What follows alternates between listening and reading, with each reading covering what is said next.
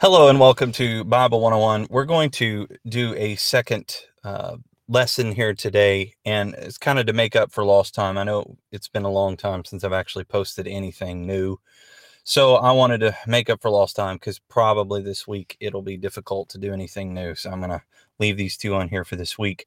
But I had something on my heart the other day, and this lesson kind of hit me out of nowhere. I taught this a long time ago, and it came back to mind. And today I'm going to be talking about questions.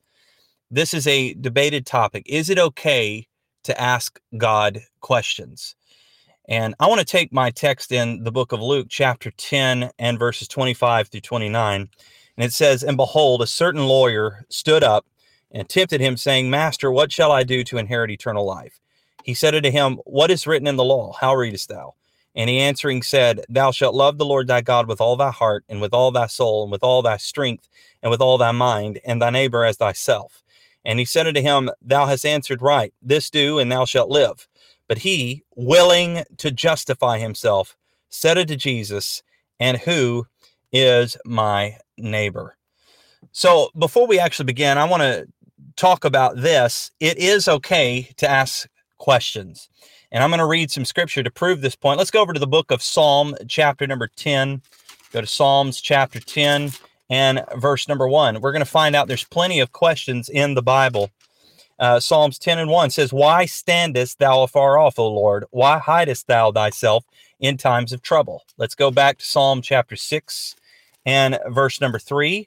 My soul is also sore vexed, but thou, O Lord, how long? Psalm 22 and 1. Let's flip over to Psalm 22 and 1. And it says this, my God, why hast thou forsaken me? Why art thou so far from helping me and from the words of my roaring? Psalm chapter 10 also has many questions in it, but let's go over to Psalm chapter 13 and verses 1 and 2. Psalm 13, 1 and 2. And it says this, How long wilt thou forget me, O Lord, forever? How long wilt thou hide thy face from me? How long shall I take counsel in my soul, having sorrow in my heart daily? How long shall mine enemy be exalted over me?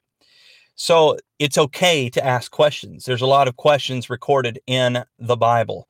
In fact, in the book of Job, there's a lot of questions asked there. And God doesn't necessarily give him answers. We'll talk about that here in just a moment. But I want to ask you a question. What is the source of your questions? What's the source of my questions? I ask myself. Do we ask in order to justify ourselves, as in our text, or do we sincerely desire an answer from God? The book of Job is one big question mark about the justice of God. But God did not answer his questions. God's purpose was simply to tell him, I am God and you are not. And really, if all of God's questions was tied up into one sentence, it would just simply be, I am God and you are not. Job was satisfied with this answer. You can read in the book of Job, chapter number 42 and verses 1 through 6. And you'll have to pardon me while I turn to some of these scriptures. And I encourage you, if you can, to follow along when you do listen to this. And Job chapter number 42 and verses 1 through 6. Then Job answered the Lord and said, I know that thou canst do everything, and that no thought can be withholden from thee. Who is he that hideth counsel without knowledge? Why is he saying this? Because that's the question God asked him. He said, Therefore have I uttered that I understood not, things too wonderful for me, which I knew not. Hear, I beseech thee, and I will speak. I will demand of thee, and declare thou unto me.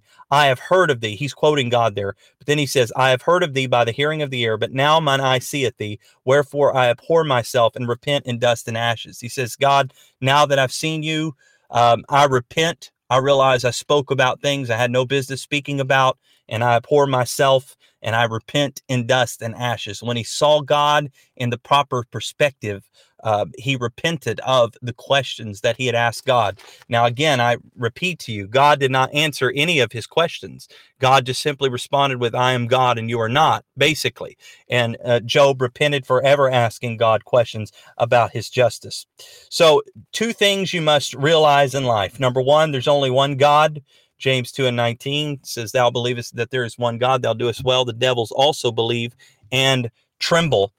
And number two, you must understand you are not him.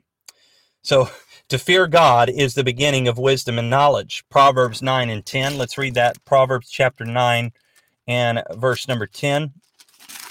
Again, I just had this lesson on my heart. I hope it's a blessing to somebody. It says, the fear of the Lord is the beginning of wisdom, and the knowledge of the holy is understanding. The definition of a fool is one who does not fear God. Psalm 14 and 1 says, the fool has said in his heart, there is no God. Now, if you read this in the King James, you'll notice that there is in italics. So literally, that means it's not in the original. So literally, it just says the fool has said in his heart, no God. So they reject his existence, and it could also mean they reject his demands. So it's okay to ask questions, but we must discover the source of our questions. Let's look at 2 Timothy chapter 2 and verse number 23. 2 Timothy 2 and 23. And let's read that quickly. 2 Timothy chapter 2, verse 23 says, but foolish and unlearned questions avoid, knowing that they do gender strifes.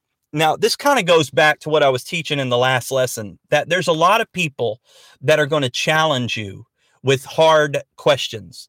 And the Bible says that the Queen of Sheba came to Solomon asking him hard questions. But what she was doing was she was sincerely testing his wisdom to see if he was really as wise as what the other nations had said that he was. And when he answered her questions, and there was nothing too hard for him, then she said, well, I heard of you, but surely the half was not told me. So she asked the question sincerely. Some people are going to come up to you and they're going to ask questions and they're not going to be sincere. Now notice Paul is writing to his son in the gospel, Timothy, who is also a preacher, and he gives him this advice, this command. In fact, I won't say advice, let's say command. But foolish and unlearned questions avoid. Why? Knowing that they do gender strifes. Now, you may ask, have you ever been asked a question that was for the purpose of gendering strife? Absolutely. Many, many, many times. And what Paul tells us is, he's telling Timothy, but he's also telling every one of us, foolish and unlearned questions you need to avoid, because nothing will come out of them but strife. They gender strife. Okay, realize some questions fall under the category of questioning God's justice. This is error. Let's go over to the book of Romans, chapter 9, verse 9 through 23. And there's other examples of questions, but I'm focusing primarily on questioning God's justice. Let's go over to Romans 9, and we'll go verse 9 through 23. There's a lot of reading here. For this is the word of promise. At this time will it come, and Sarah shall have a son. Not only this, but when Rebekah also had conceived by one, even by our father Isaac, for the children being not yet born, having neither done any good or evil, that the purpose of God according to election might stand, not of works, but of him that calleth, it was said unto her, the elder shall serve the younger. As it is written, Jacob have I loved, but Esau have I hated. What shall we say then? Is there unrighteousness with God? God forbid. For he saith to Moses, I will have mercy on whom I will have mercy, and I will have compassion on whom I will have compassion. So then it is not of him that willeth, nor of him that runneth, but of God that showeth mercy. For the scripture saith unto Pharaoh, even for this same purpose have I raised thee up, that I might show my power in thee, and that my name might be declared throughout all the earth. Therefore hath he mercy on whom he will have mercy, and on whom he will he hardeneth. Thou wilt then say unto me, why doth he yet find fault? For who hath resisted his will? Now notice verse 20. This is really my primary focus here. It says, nay, but O man, who art thou that repliest against God? Shall the thing formed say to him that formed it, why hast thou made me thus? Hath not the power of the clay of the same lump to make one vessel unto honor and another unto dishonor? What if God, willing to show his wrath and to make his power known, endured with much long suffering the vessels of wrath fitted to destruction, and that he might make known the riches of his glory on the vessels of mercy, which he had afore prepared unto glory? Okay, so notice what he's saying here. He says, you might ask and say, well, if God has power to have mercy on one and not on another, and show compassion on one and not to another, and if nobody can resist his will, why does he yet find fault? And he said, look, this is not a good question. This is a foolish question. He says, who are you to reply against God? Shall the thing formed say to him that formed it, why hast thou made me thus? And this is a reference to the book of Isaiah. Then he says, hath not the potter power over the clay of the same lump to make one vessel unto honor and another unto dishonor? Then he asks this question, what if God? I just want you, but let me put myself into Paul's shoes and explain what he's saying here. He says, I want you to put yourself in maybe in my mindset here, and you could consider this. What if God was willing to show his wrath and to make his power known? What if he endured with much long suffering the vessels of wrath fitted to destruction, and that he might make known the riches of his glory on the vessels of mercy, which he had before prepared unto glory? So he says, who are you to reply against God? You don't know the mind of God. And so it's foolish to question God's justice. What if God endured with much long suffering that vessel of wrath fitted to destruction? One of the most foolish things you could do is to begin to question the justice of God. You might say, well, why is it that God showed mercy to this person, but not to this person? Well, nobody knows the clay like the potter. Only God has that eternal perspective. He sees things from eternity, kind of a bird's eye view of time, if I could put it like that. And that's not a perfect way of putting it, but for the sake of being limited in my vocabulary to explain the eternal, I'm just going to try to explain it like this. He's got a bird's eye view of time. So God sees past, present, and future. God sees the heart. In fact, let's go and read that. Jeremiah chapter number 17. I'm going to read this quickly here. Jeremiah chapter 17 and verses 9 and 10. Excuse me while I find this here. Jeremiah 17, 9 and 10. And we'll read that here. It says this: the heart is deceitful above all things and desperately wicked. Who can know it? So you don't know your own heart. But then verse 10 says, I, the Lord, search the heart. I try the reins of the mind, even to give every man according to his ways and according to the fruit of his doing. So only God knows the heart, and only God knows the mind. I can't read your mind. I can't read your heart, but God can. And so God can judge righteously because he sees what's in man. Now, the Bible says there's coming a day where small and great are going to stand before the Lord on the day of judgment. And if it was up to us to judge, there's a lot of people that would be saved that's not going to be saved. The Bible said there's going to be some that's going to come before the Lord, and they're going to say, Lord, we cast out demons in your name. In your name, we've done wonderful works. And he's going to say, depart from me. I never knew you. Now, if we were standing in the place of judgment, we'd probably say, come on in. You presented a good case. I think you ought to be saved. But that's not the way God sees it, because God sees the heart. God sees the heart. And I noticed that we're being joined. If you want to try to call in, you could try to call, and hopefully it'll work if you have a comment. But we're talking about questioning God, and is it okay to ask God questions? Well, my answer is yes. They're all over the Bible, but it is not okay to question God's justice. And that's what I'm talking about here today. Job's error was questioning God's justice when all he could see was the earthly perspective. Now, let's go back to the book of Job, and we're going to discuss Job at length here. Let's go to Job chapter 1, and we're going to begin reading at verse number 6 through verse 12. And I think there's a reason why the book of Job starts off with this. And it says this, Job chapter 1 and verse number 6. Now there was a day when the sons of God came to present themselves before the Lord, and Satan came also among them. And the Lord said unto Satan, whence comest thou? Then Satan answered the Lord and said, from going to and fro in the earth, and from walking up and down in it. The Lord said unto Satan, hast thou considered my servant Job, that there is none like him in the earth, a perfect and an upright man, one that feareth God and sheweth evil? Then Satan answered the Lord and said, doth Job fear God for naught?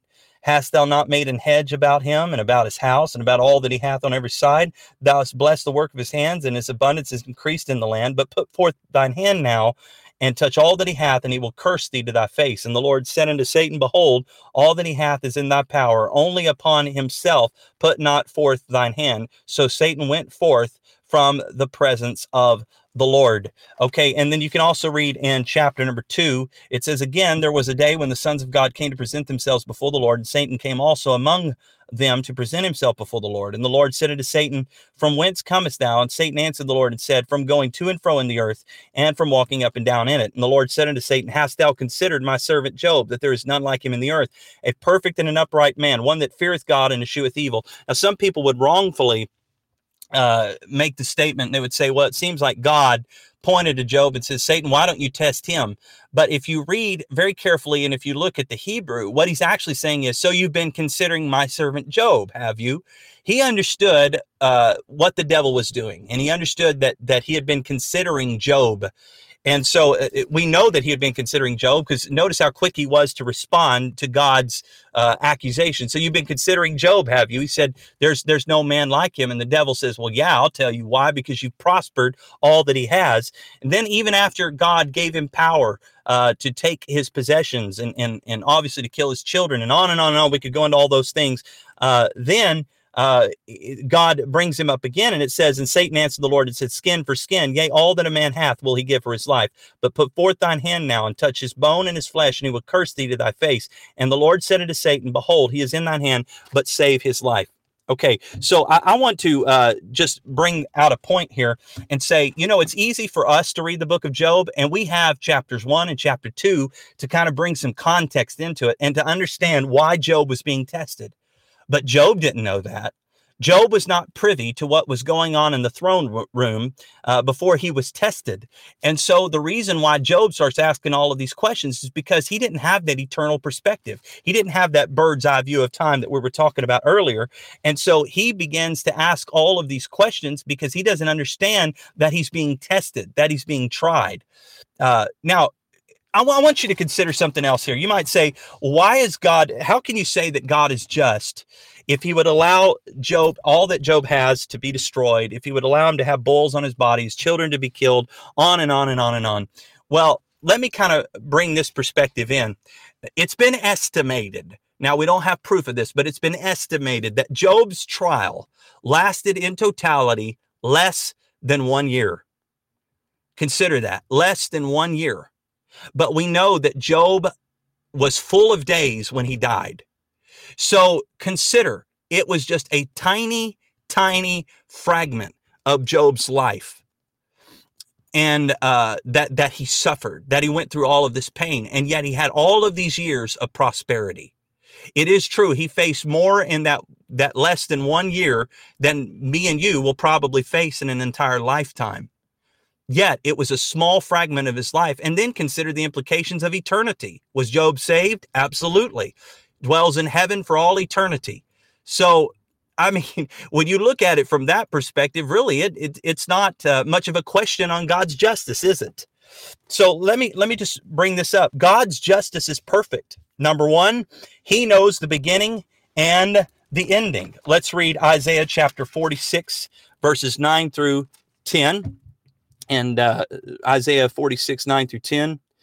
And yes, Brother Ross, going back to what you put here, depends on the motive of the question. That is exactly what we're talking about here. The motive of the question. What is the motive? We took our text from the man that asked the question of Jesus, and it says he asked that question to justify himself. So what I'm trying to point out here today is, what is the purpose of your question? And once again, just to read that verse of scripture, it says, Luke chapter 10, verses 25 through 29, it says, and behold, a certain lawyer stood up and tempted him, saying, Master, what shall I do to inherit eternal life? He said unto him, what is written in the law? How readest thou? And he answering said, Thou shalt love the Lord thy God with all thy heart, with all thy soul, with all thy strength, with all thy mind, and thy neighbor as thyself. And he said unto him, Thou hast answered right, this do, and thou shalt live. But he, willing to justify himself, said unto Jesus, And who is my neighbor? So his question was not a righteous question. His question was one to justify himself. So that's what we're talking about. Okay, so let's go and read it, because the scripture I just mentioned here in Isaiah chapter 46, verses 9 through 10. Number one, I want to point out that God knows the beginning and the ending. Isaiah 46, 9 and 10. And let's read that quickly. It says this, Remember the former things of old, for I am God and there is none else. I am God and there is none like me, declaring the end from the beginning and from ancient times, the things that are not yet done, saying, My counsel shall stand, and I will do all my pleasure. So remember, God's justice is perfect because, number one, he knows the beginning and the ending. Number two, no one knows the clay like the potter. Jeremiah 18, 1 through 6. Let's read that quickly. Jeremiah chapter 18, Verse 1 through 6, the word which came to Jeremiah from the Lord, saying, Arise and go down to the potter's house, and there I will cause thee to hear my words. Then I went down to the potter's house, and behold, he wrought a work on the wheels, and the vessel that he made of clay was marred in the hand of the potter. So he made it again another vessel, as seemed good to the potter to make it. Then the word of the Lord came to me, saying, O house of Israel, cannot I do with you as this potter, saith the Lord? Behold, as the clay is in the potter's hand, so are ye in my hand, O house of Israel. So nobody knows the clay like the potter. He knows the clay. He's familiar with it. He's intimate with it. You can also read Romans 9:21 through 23. I'm not going to read that again. But God knows the clay. So how can the clay say to him that formed it, why have you made me like this? And if I could flip that question around and say, how can the clay say to him that forms all clay, why have you made another lump of clay like you have made it?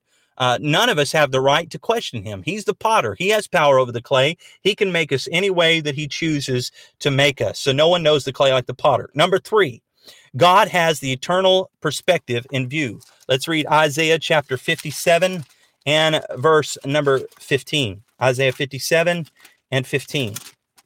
Isaiah 57:15 says this, For thus saith the high and lofty one, that inhabiteth eternity, whose name is holy. I dwell in the high and holy place with him also that is of a contrite and humble spirit, to revive the spirit of the humble and to revive the heart of the contrite one. So notice, he inhabits eternity.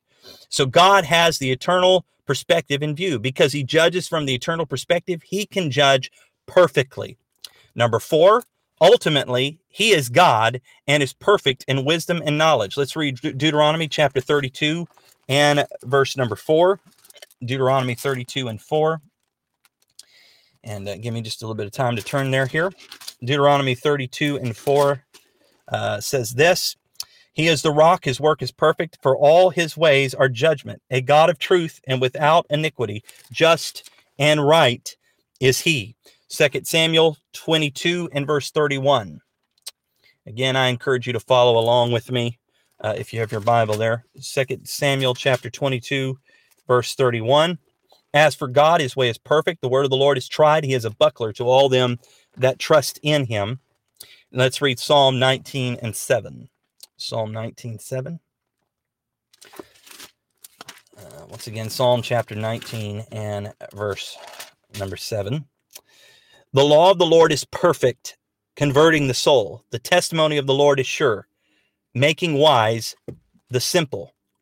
The statutes of the Lord are right, rejoicing the heart. The commandment of the Lord is pure, enlightening the eyes. The fear of the Lord is clean, enduring forever. The judgments of the Lord are true and righteous all together. So ultimately, he is God. He's perfect in wisdom and knowledge.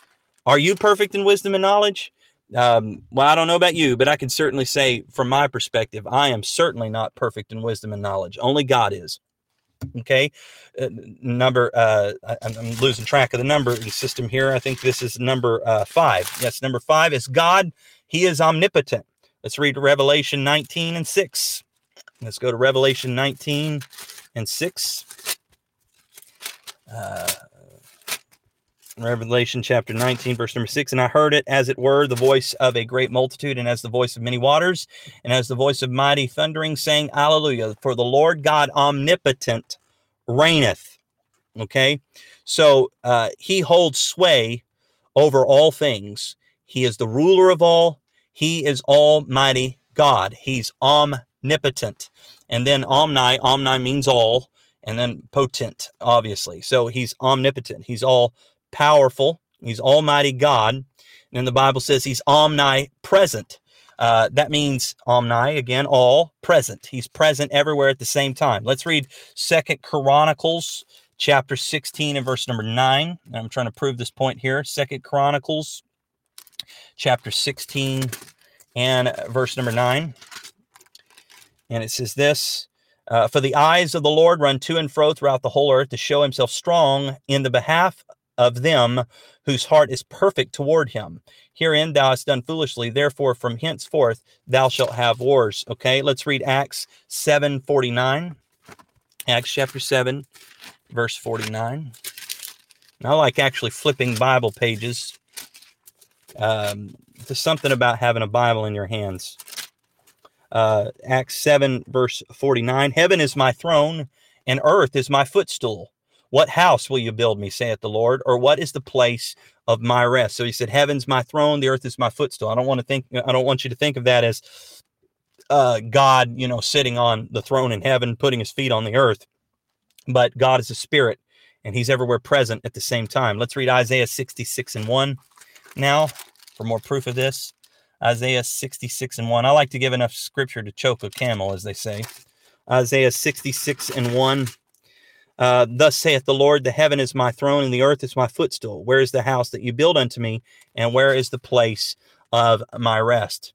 So he's omnipresent. God's justice takes heaven and earth into perspective. All right. So this is number 7 now. He is omniscient.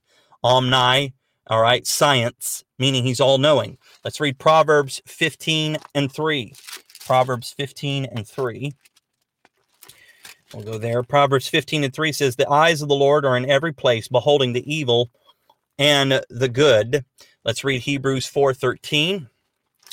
Hebrews chapter 4, verse 13. This one I could quote, but I want to actually take time to turn there and read it.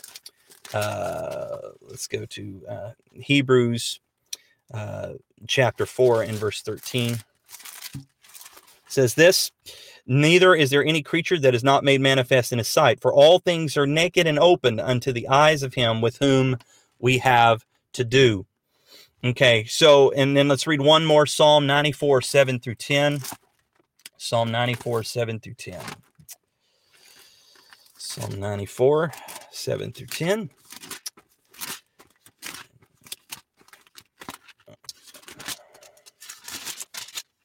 And it says this, yet they say the Lord shall not see it, neither shall the God of Jacob regard it. Understand, you brutish among the people, and you fools, when will you be wise? He that planted the ear, shall he not hear? He that formed the eye, shall he not see? He that chastiseth the heathen, shall not he correct? He that teacheth men knowledge, shall he not know? God is all-knowing. He knows everything. So critiquing God's justice is, of course, on a much lesser scale, like a non-artistic person criticizing a master painter halfway through his project.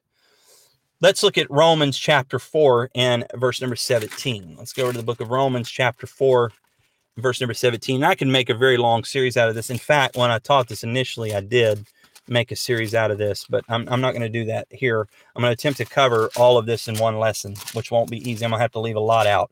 So let's go over to the book of Romans chapter 4 and verse number 17. It says this, as it is written, I have made thee a father of many nations before him whom he believed, even God, who quickeneth the dead and calleth those things which be not as though they were. God knows the heart of man before they are born. Jeremiah 1:4-5, Psalm 139, 13-14. In fact, let's read that last one. Psalm 139, verses 13 and 14. Psalm 139, verses 13 and 14. And I hope you've realized by now that primarily my teaching is consisting of scripture, and I intend for it to be that way. Psalm 139, 13 and 14 says this, for thou hast possessed my reins, thou hast covered me in my mother's womb. I will praise thee, for I am fearfully and wonderfully made. Marvelous are thy works, and that my soul knoweth right well. My substance was not hid from thee, when I was made in secret and curiously wrought in the lowest parts of the earth. Thine eyes did see my substance, yet being unperfect. And in thy book all my members were written, which in continuance were fashioned, when as yet there was none of them. Okay, so God knows us before we're born. He knows the heart of man before we're born. Our wisdom, here's another point, our wisdom is stupid to God.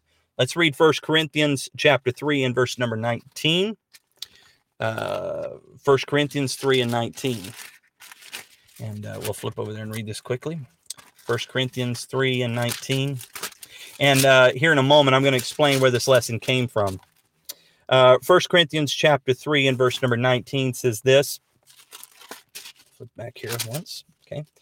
For the wisdom of this world is foolishness with God. For it is written, he taketh the wise in their own craftiness.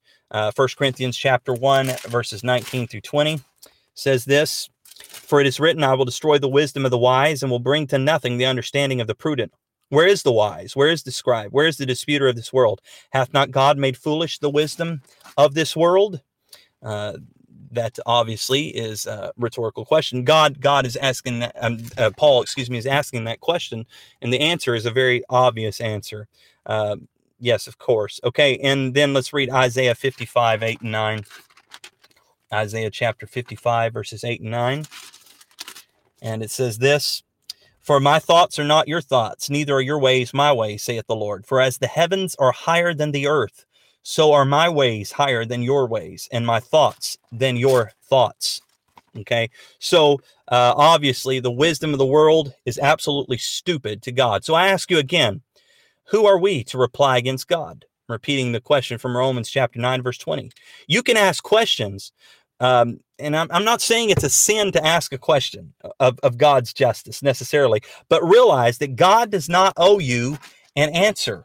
Sometimes we may think our questions are sincere, but we don't know our own heart. Again, I remind you of Jeremiah 17 and 9. It says, the heart is deceitful above all things and desperately wicked. Who can know it? And God judges the heart of the issue before it's even acted out. You can read in Matthew chapter 5, verses 27 to 28, where Jesus said, he that looketh on a woman to lust after her hath already committed adultery with her in his own heart. God sees the heart. He judges the issue while it's still in the heart. We don't know the heart, but God does. So he judges perfectly. The word of God tells us that we must become like little children in order to be saved. Matthew 18, 3 through 4. We're going to read this quickly.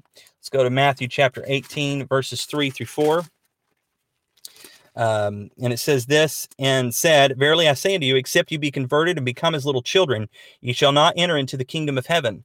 Whosoever therefore shall humble himself as this little child, the same is the greatest in the kingdom of heaven. So he said very clearly, we must become like little children in order to be saved. We must model the child in humility. That is how we come to God. James 4 and 6. Let's read James chapter 4 and verse number 6. But he giveth more grace, wherefore he saith, God resisteth the proud, but giveth grace unto the humble. Submission and humility give us power over the devil. James 4, 6 through 10. I'm not going to take time to read it, but it says, submit yourself, therefore, to God, resist the devil, and he will flee from you. You must first submit yourself to God, and then the devil will flee. God hates pride. Proverbs 6, 16 through 19. I'm going to do my best to quote it. It says, these 6 things doth the Lord hate, yea, 7 are an abomination unto him: a proud look, a lying tongue, hands that shed innocent blood, a heart that deviseth wicked imaginations, feet that be swift in running to mischief, a false witness that speaketh lies, he that soweth discord among the brethren. And I may have forgotten one, but he says God hates, number 1, was a proud look or a haughty attitude, is what that's talking about. God hates pride. And so I like what the Amplified says of that. It says a proud look, the attitude that makes one overestimate himself and discount others. Jesus opened the Sermon on the Mount with this statement in Matthew chapter 5, verse number 3 through 5. And let's read this quickly. Matthew 5, verses 3 through 5. Matthew chapter 5, verses 3 through 5. Blessed are the poor in spirit, for theirs is the kingdom of heaven. Blessed are they that mourn, for they shall be comforted. Blessed are the meek, for they shall inherit the earth. Blessed are they which do hunger and thirst after righteousness, for they shall be filled. And we're going to be getting into this in our study of the book of Matthew to discover what all this means. But blessed means more than just a temporary or circumstantial feeling of happiness. This is a state of well-being in relationship to God that belongs to those who respond to Jesus' ministry. The poor in spirit are those who recognize they're in need of God's help. Theirs is the kingdom of heaven. It belongs to those who confess their spiritual bankruptcy. Those who mourn the spiritual, emotional, or financial loss resulting from sin should lead to mourning and a longing for God's forgiveness and healing. You can read 2 Corinthians chapter 7, verse 10. The meek are the gentle, those who do not assert themselves over others in order to further their own agendas in their own strength, but who will nevertheless inherit the earth because they trust in God to direct the outcome of events. Moses saw God's hinder parts and spoke face to face with God, and he was described as the meekest of all the earth. Deuteronomy 34:10, Numbers 12:3, Exodus 33:17 through 23. So we are not to be like children in understanding. You can read that in Ephesians 4:11 through 14, but we should be as children or as children, desiring the sincere milk of the word of God, 1 Peter 2:2. So in attitude, we are to be humble and meek and recognize our need of God. That is how we come to God. Without God, we are nothing. John 15:5, he said, for without me, you can do nothing, Jesus speaking. But we can do all things through him. Philippians 4:13, I can do all things through Christ who strengtheneth me. So while it is okay to ask questions, there comes a time we must humble ourselves before God and recognize his lordship over us. A child can discern his parents, and he can dishonor his parents, but that does not negate, or he can disown, excuse me, a child can disown his parents, but that does not negate the fact that he would not be alive without them. So if you're waiting for the day where all of your questions will be answered, that day will never come. Faith does not mean not having questions. Faith is despite your questions. You take God at his word. Hebrews 11:1. Now faith is the substance of things hoped for, the evidence of things not seen. For by it the elders obtained a good report. It says, through faith we understand that the worlds were framed by the word of God, so that things which are seen were not made of things which do appear. And then it says in verse 6, for without faith it is impossible to please him, for he that cometh to God must believe that he is, and that he is a rewarder of them that diligently seek him. So it's very, very clear in the scripture that we see from some of the things I mentioned here, that faith is, despite your questions, you still take God at your word. Look, just because you have faith does not mean you're not going to have questions. And I do think this is important to talk about, because so many times we think of faith as kind of this once in a lifetime place we finally get to where we have no doubt in our mind whatsoever. And that's not necessarily what faith is. You're always going to have questions. I can tell you today, there's unanswered questions that I still have. But despite my questions, I still believe. There's going to be times you have questions, but just keep believing, even if all your questions are not answered. Now, let's go back to the story of Job just for a moment. Notice Job's response to God's voice. When God finally spoke out of the whirlwind, and we have all of this example of Job speaking and speaking and speaking, and his friends trying to reason with him, and Job keeps speaking. And, you know, Job's got some pretty good points. He's talking about the wicked prospering. He's talking about how it seems like there's no bands in their death, and it seems like they have great riches, and it seems like they're blessed, whereas there's people that are righteous, that are poor. And he has a very good example. And if you doubt that, look at the parable that Jesus told about the poor man Lazarus that was righteous, and the rich man that was not righteous. But then if you look at the rest of the story, and I'd like to preach a message someday called The Rest of the Story. We all know about probably Paul Harvey that used to talk about, and that is the rest of the story. Well, let me tell you the rest of the story. If all you do is look at the poor man Lazarus sitting at the gate, the dogs licking his sores, begging for even a crumb to eat, and you look at the rich man in his house, you're going to say, this is wrong. God is not just. But let me tell you the rest of the story. There came a day where that rich man was burning in hell, begging for even a drop of water from the tip of Lazarus's finger, whereas before he wouldn't even speak to Lazarus. He'd march right past him. He wouldn't give him any crumbs or any food before. But now he's begging that Lazarus would just take the tip of his finger and dip it in a little water and cool his tongue. And Lazarus is comforted and in the bosom of Abraham in heaven.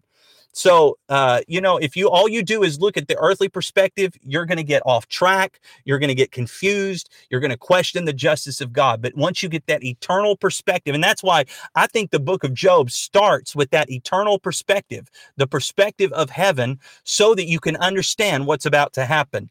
That's why we can read Job and understand. But Job didn't understand that. He didn't have the eternal perspective. So when God spoke out of heaven, he didn't answer any of Job's questions. He just said, Job, where were you when I created the heaven and the earth? Where were you? And then he said, tell me how I did this, and tell me how I did that. And can you understand this? And can you understand that? So in other words, what's he saying? He's saying, I am God and you are not. And then Job's response to God's voice was, I repent, I abhor myself, and I repent in dust and ashes. So we must understand that without God, we are nothing. John 15:5. David's greatest fear after he sinned the sin of adultery and murder was that God would take his Holy Ghost away from him. That's Psalm 51 and 11. Saul ceased to be a good king when God removed his Holy Spirit from him. 1 Samuel 16 and 14. Contrast the scripture with 1 Samuel 16:13 from that day forward. So God's Spirit never left David. Both Saul and David sinned against God, but the difference was when confronted with their sin, Saul blamed the people and sought to justify himself, but David said, I have sinned against the Lord. So, but we know that David went on to be a great king. Saul does not have a good record. Why? The difference was the Spirit of God. We are nothing without God. We must come humbly before God. Okay, so having taught all of this and said all of this, I'm going to try to bring this lesson to a close, but let me explain what this lesson came out of. I was teaching a Bible study at the prison. And there was a man that was in prison, but he was a highly, highly, highly educated man. Probably, speaking of earthly knowledge and wisdom, the most intelligent man I have ever ran into in my entire life. I don't think I've ever met anybody as well-read and as knowledgeable as this man was. He could talk circles around me, just as far as speaking of earthly knowledge. But he asked me a question one time, really attempted to stump me. He said, he said, you say God is love. And I said, well, yes, God is love. And he said, you say God is just. Yes, God is just. He said, well, how do you explain Jesus killing children and killing women and killing everybody in Jerusalem in 70 AD? Because I had mentioned the fact that that was the judgments of God because they had rejected Jesus as Messiah. And he said, how do you explain children being slaughtered? Because they had nothing to do with rejecting Jesus. And so I know this man well enough to know that he would not accept just a simple little answer there. And I could tell him that obviously God is sovereign, God is just, on and on and on. But this lesson is how I responded to him. I said, look, when it comes to questioning God's justice, I may have questions. I may not be able to explain everything about that. The judgment in 70 AD and why children had to die. But when it comes to the justice of God, I'm going to take my hands off of it because in reality, I can try to come up with all kinds of answers and we can I've heard people try to discuss the fact they think all children are saved because they haven't reached the age of accountability. Look, when it comes to that, I'm not going to get into all that. What I'm going to talk about is just simply this. He is God and we are not. And really, we don't have any right to question his justice. Now, I know that's easier said than done. That's easy for me to say right now, but it won't be as easy to say when you're laying on your back in a hospital and you're suffering and God doesn't seem to come to the rescue, or when you have a family member that's dying at a young age and you can't explain that. Look, I know that this lesson is not going to necessarily comfort people that are asking those kind of questions, but there may be somebody out there asking questions, and the intent of your questions is not a sincere question, but you're seeking to justify yourself. You may say, well, have you ever seen that? Yes. In fact, after praying about it, I felt like the Lord spoke to my heart and said the reason he's asking that question is to justify himself, because if he can prove that God is not just, he feels like that justifies his lifestyle. And so after I taught this lesson, you know what? He stopped asking me about things like this. And he never asked me another question about the justice of God again. And so let me just say this. Many times people are going to ask you questions, be it biblical questions, but a lot of times it's going to be about the justice of God. If God is really just, what about this plane crash? What about September 11th? What about people dying in Africa and starving to death? What about this? What about that? Look, don't get wrapped up in trying to answer questions about the justice of God. You can try to give a little answer, but most likely they're not going to be satisfied, because many times when they ask you these questions, they do gender strife. I've heard many times in debates with Christians against atheists, and the atheists will start bringing up all these arguments. In fact, I remember one, Christopher Hitchens, he's passed away now.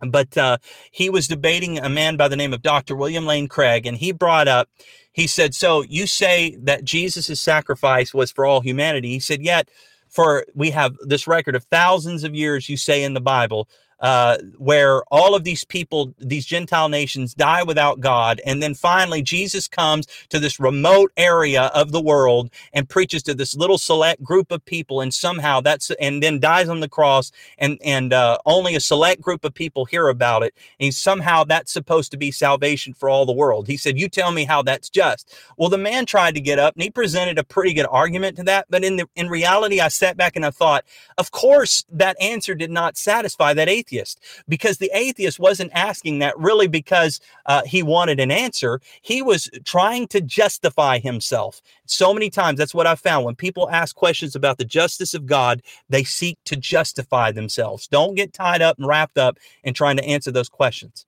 Now, let me say this to somebody that might be asking the questions themselves.